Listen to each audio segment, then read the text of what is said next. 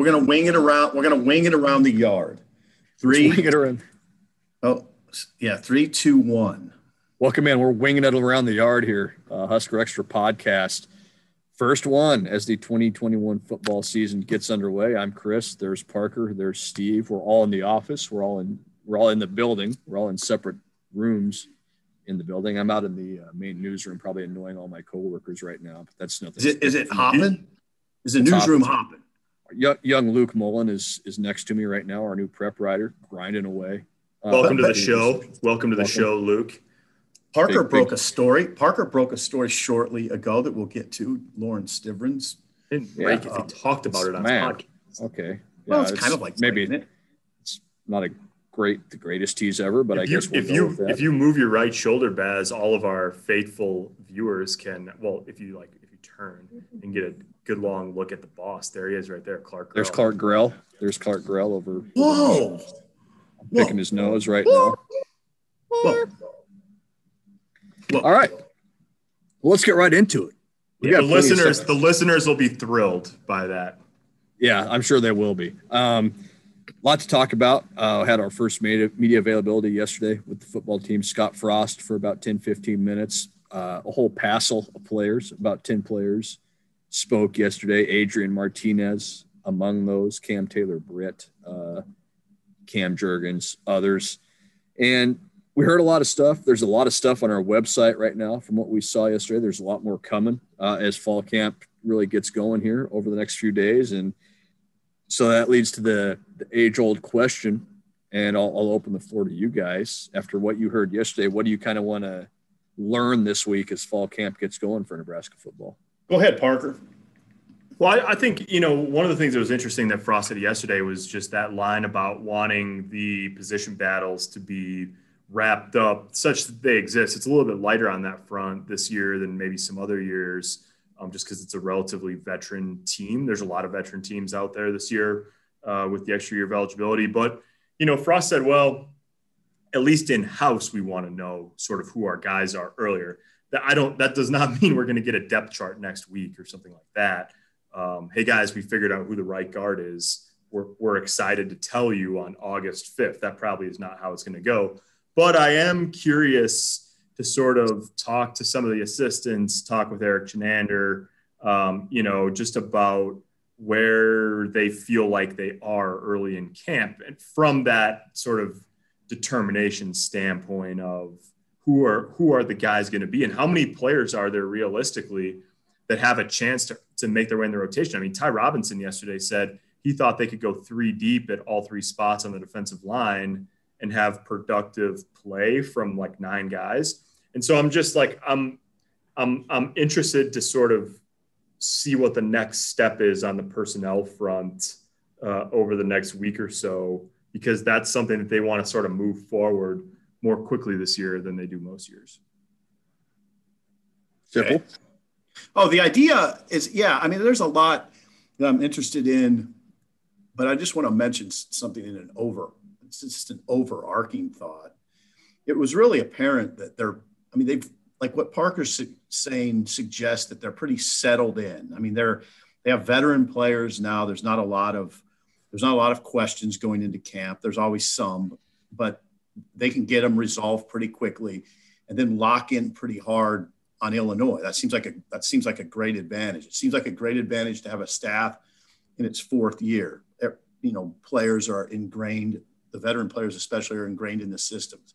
It seems like a major advantage to have a 4th-year starter at quarterback. What I'm getting at here is there's really not that many excuses here. I mean, there's really not. And Frost is of that mind too, and I think he's of that mindset.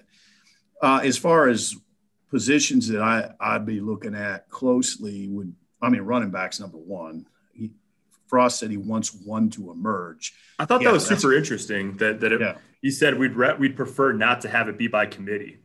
Oh God, it is music to my ears. If there's one thing in this world, there's a lot of things I can't stand right now, but one for sure is a committee approach at running back. Ohio State doesn't do a committee approach. They get dudes that can carry a lot and run for 1,500, 1,700, 2,000 yards. Wisconsin does that. Nebraska used to do that a lot going back 25, 30 years. Now, committee approach tells me you don't have a guy. That's what that tells me. So hopefully one of those guys establishes himself. You'd think it would be Marquis Stepp maybe, or I guess, Gabe Irvin gets a lot of run. Maybe Sevion Morrison would surprise us, but it would be good to see somebody step forward. And that would be one big thing I'm looking for. Baz. How about the big boy? Marquis Stepp? Oh, yeah, that would be cool too. I mean, he's got to prove himself as an every down back. I think that's what there is. On a personal note, I did run on the Amos P. Godby track, where he's from in Tallahassee. It's a blue track. It was really cool. How fast did you run on it? What? Not How fast. Fast did you run? Not fast? It was really hot. You grinded through, though. You're a grinder. I'm 55 years old. I'm not. You are 55. You're 55. Were there indentations in the track where Jaquez Yant had been running before he came? No, but there was a huge tractor tire on the football field. Did you go flip that thing? I did a few times. Yeah, let's go. Got that shirt off and started flipping a tire. No, my shirt was on. No, did they have any pavers for you to do presses with? No, I don't even know what pavers are, Parker. This was simple out in the infield with a paver. Yeah, that's where Travis Fisher went to school too. All right, Baz, what are you looking for? Probably a lot of the same stuff you guys are, the running backs, what emerges there, what does that look like? But it's now this is the easy answer, but it's Adrian, right? Like it has to be. Like how much have we heard about him? He's slimmed down, he's playing with nothing to lose, but yet playing with a lot to prove if you listen to him yesterday. So just obviously he's the guy and it's been made clear he's the guy, but what does that look like? He's been the guy for 3 years now. Obviously going back to his freshman year, he had a battle there to win the starting spot. And last year, Luke McCaffrey challenged him a little bit, but we know he's the guy. We know this year there's not a real challenge there for his starting position. And look, Adrian looks good physically. We saw that yesterday. He seemed really at ease during his podium session when he met with us yesterday. So I want to see what that looks like, on the field, because that's a guy that obviously is critically important to anything Nebraska wants to do this year from a wins and losses standpoint. So I want to see that picture. We got a small window into it in the spring game and got a little bit of it, but what does that look like now that it's here and it's real and he's the guy and we're a month away from a game? What's interesting, Sipple and Baz, I think like you started to get this sense yesterday and we talked about it earlier this week on the radio. I think, Sipple, there's really a sense, like I think that like there's always a point at which camp feels long. Like it's dragging on. You're just players are ready to see another team. Coaches are ready to plan for a team. Fans have waited a long time to see a game. Reporters are ready for something different besides, interviewing guys about camp. But I think that my guess is that moment is going to arrive maybe earlier than ever, especially for the players and coaches this year. And it seems like it's because we can talk all we want about position battles and all that, but really at the end of the day, like this is a season in which the only thing the players said yesterday they care about is just finding a way to win games. It seems like the only thing fans care about is, and we've heard a lot, are they actually better? Have they actually made improvements? Are they actually going to be more detailed? And so it's interesting to me because it's like there are important things that need to happen within the program, whether it's jobs, figuring out jobs, whether it's tailoring a game plan. Like these things take time, they take manpower to do. And yet I think we're going to spend most of the next 4 weeks in it's going to happen. We're waiting for a game, Yeah. Yeah. Oh yeah. So, now as far as the injuries go, Scott shed some light on, he said Honus probably won't be available. Will Honus, senior lineman. Yeah.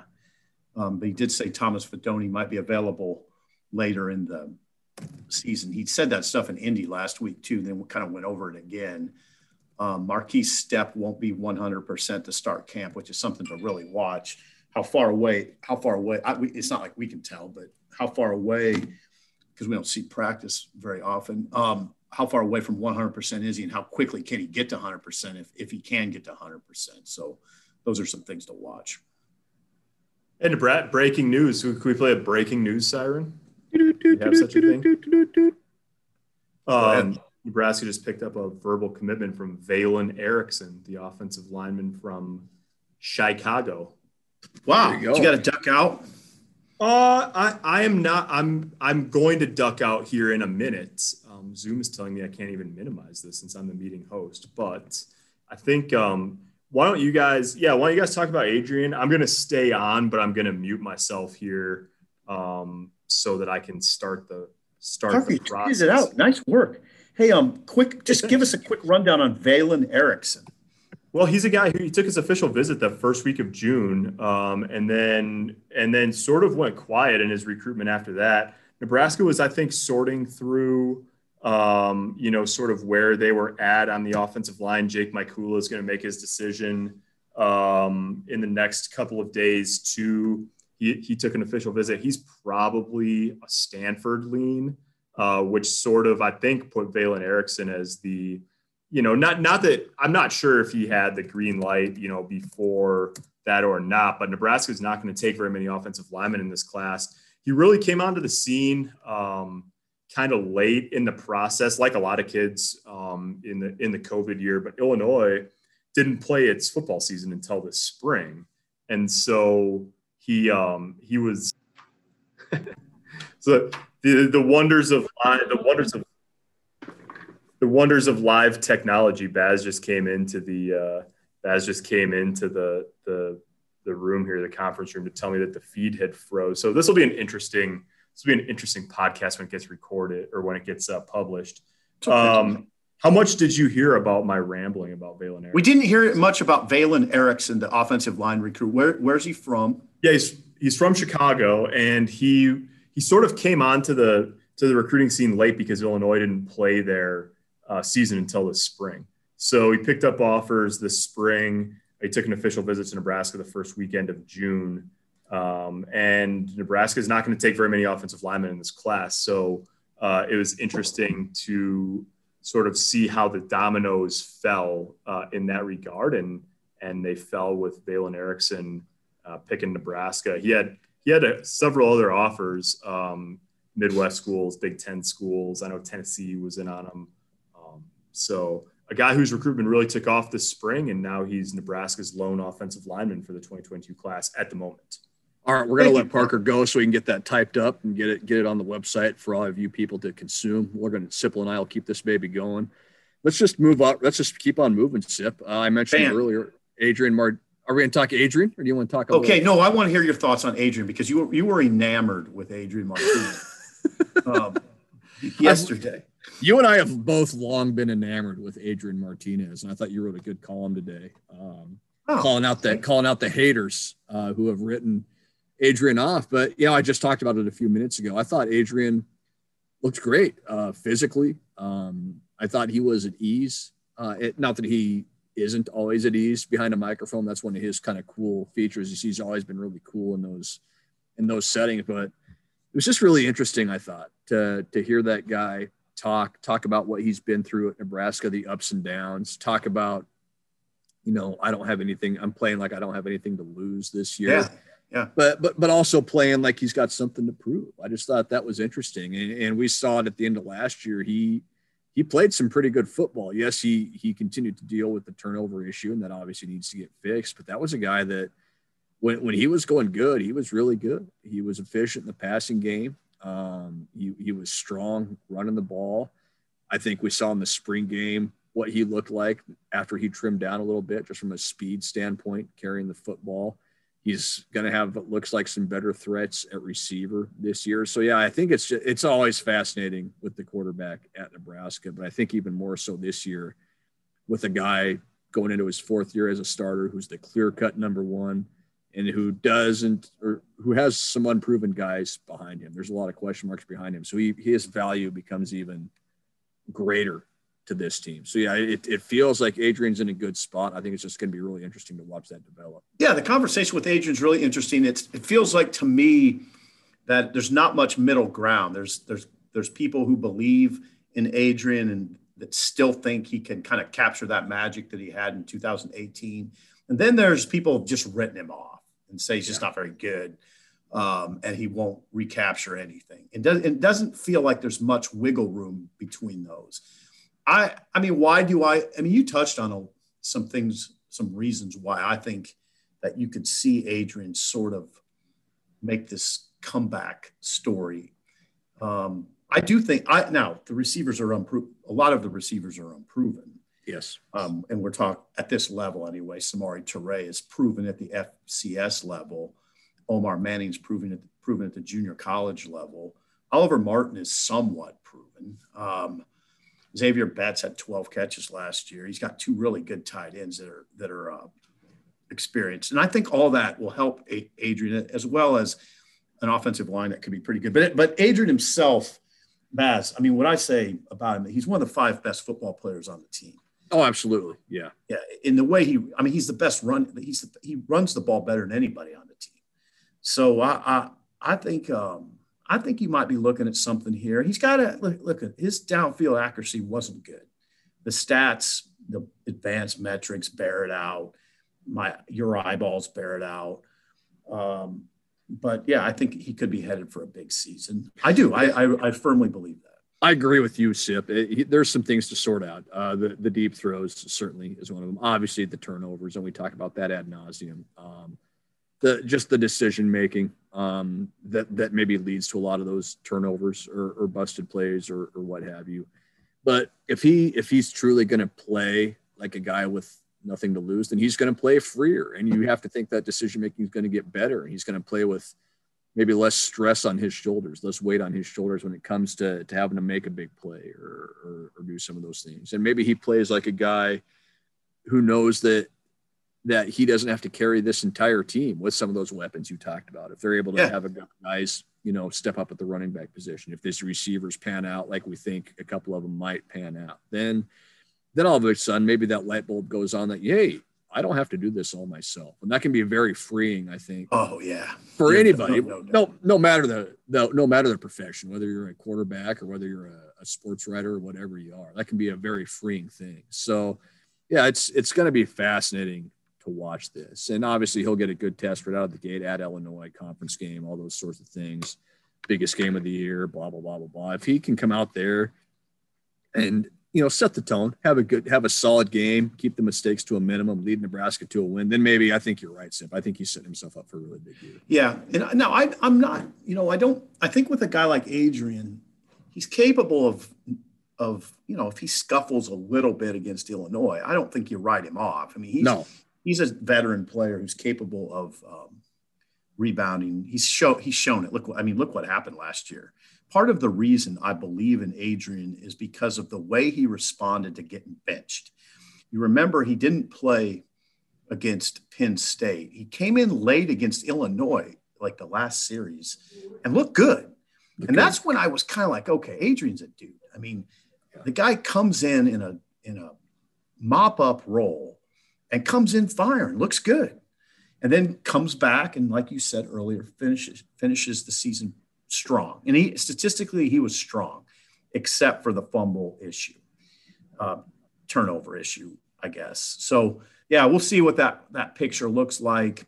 And we'll just see what the whole thing looks like. We'll get a better idea. They started practice today.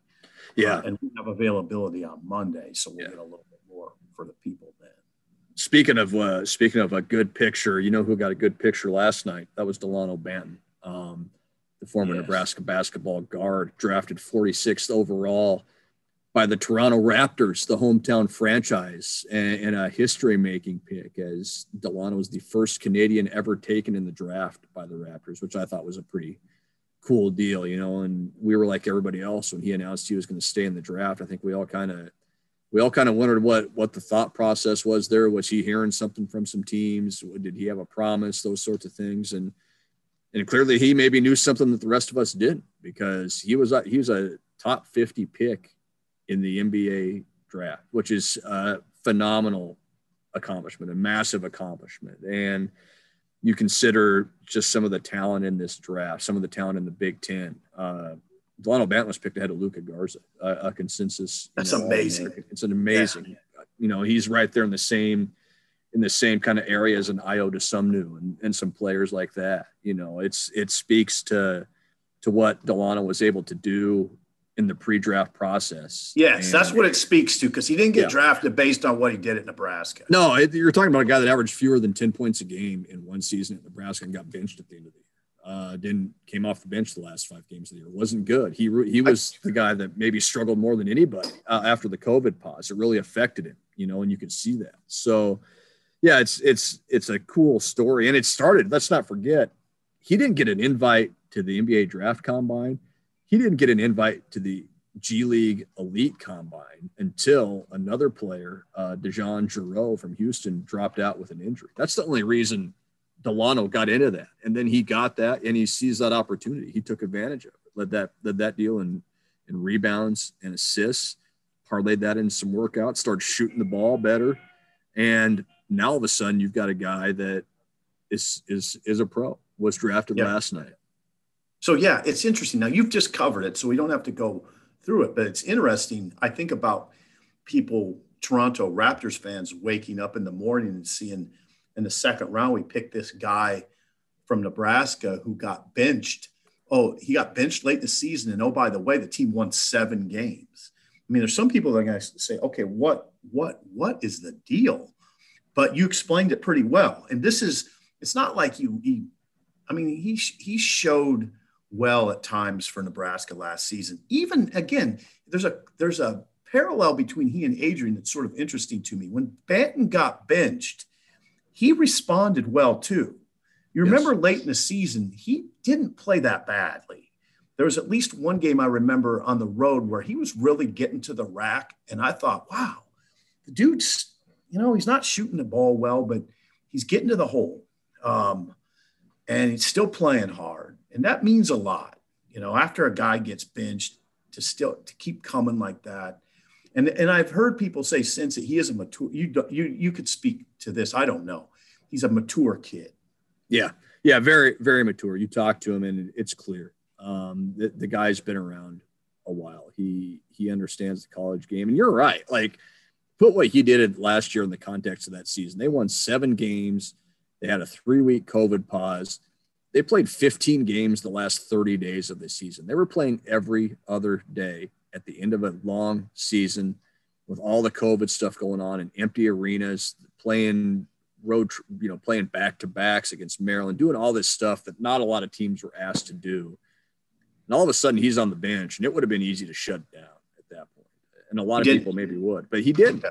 He was, even when he was on the sideline, he was a leader on the sideline. He was encouraging his guys. He wasn't pouting, sulking, at least publicly he wasn't.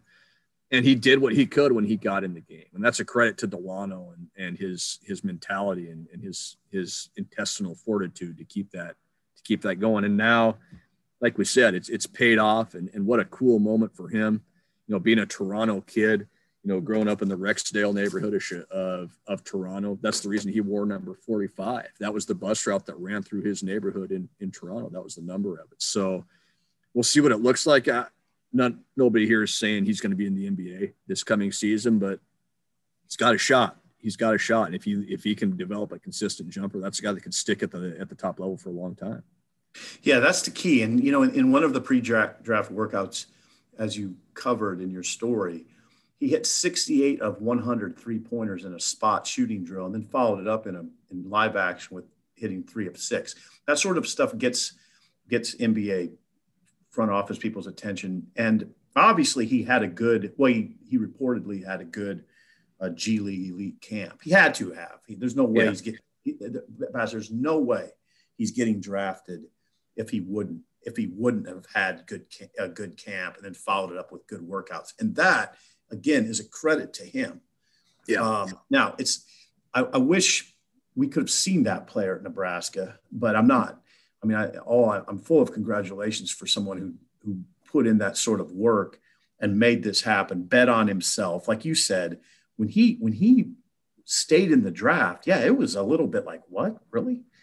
But he bet on himself, and it paid off. And you know, we don't. I guess we should mention this. Obviously, is a good look for Fred Hoiberg, and probably Fred has quite a bit to do with this. Yeah, and that's something in some of the pre-draft interviews that Delano did. That was something that was brought up a lot.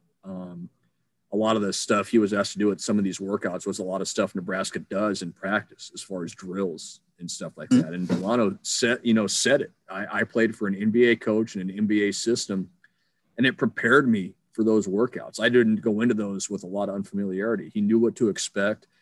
And certainly that helped him too. And you're right. All Fred Hoiberg and Matt Abdelmassih have to do is take that clip from Delano and show it to any recruit they bring on campus and say, see, we did it with him, and we can got a guy drafted. Now Nebraska has 2 drafted players in the last 3 years. Isaiah Roby in 2019 was drafted 45th, I think. Yes. By Oklahoma City. Now that and Roby ended a long drought. Before that, it was Vincent Hamilton. 1999. Right? It was a 20-year drought. Yep. So this is huge for Nebraska in the future. You can take that to a kid like an Isaac Trout and say, look, we did it with Delano Banton. We can do it with you. You can take it to a Jason Green at Millard North and say, look, we did it with Delano Banton. We did it with you. Simeon Wilcher, a top 5 player in the 2023 class. Look what we did with Delano Banton, who was a top 100 player. We got him to the league. You're a top 5 player, Simeon. Look what we can do with you. So, yeah, it remains to be seen how his departure affects Nebraska on this roster, but for future rosters, for recruiting purposes, it couldn't have worked out any better. And the things Delano said have really shed Nebraska in a positive light. And that's the biggest thing to come out of this for the program, certainly.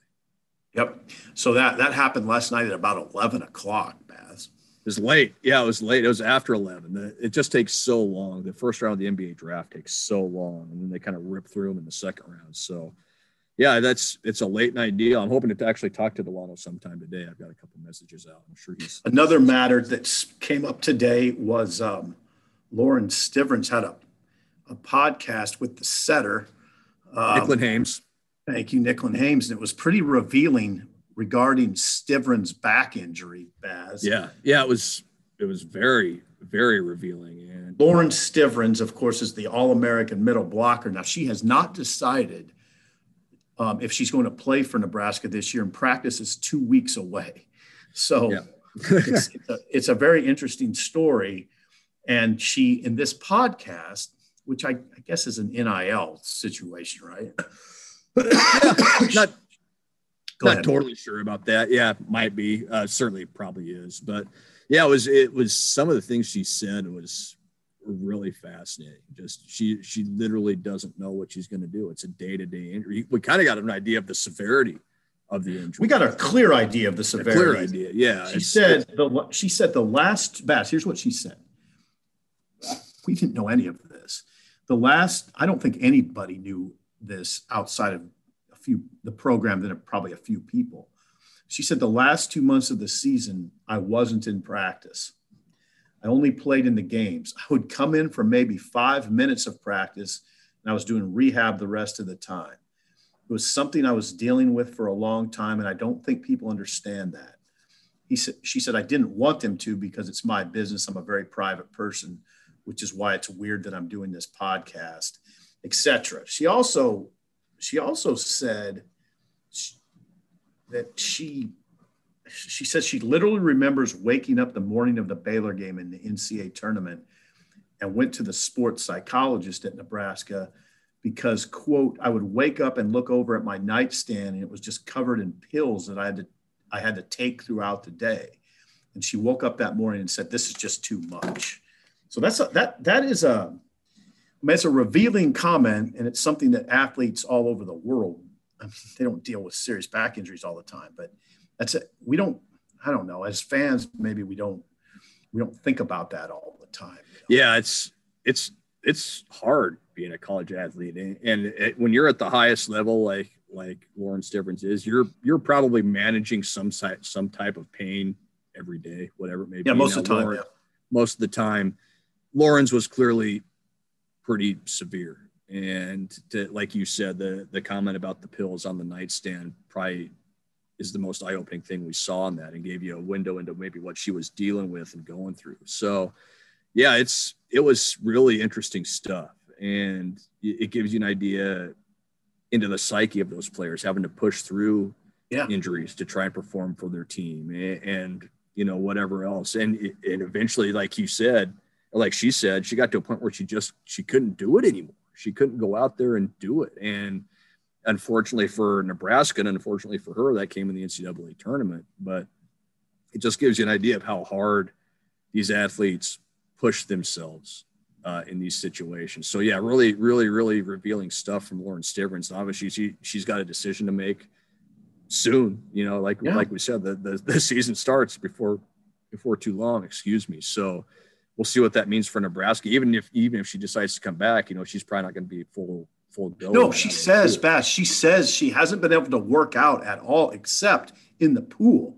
She hasn't. Okay. She's no running yet, no jumping, just pool workouts with practice a couple weeks away. It's really an incredible story. Yeah.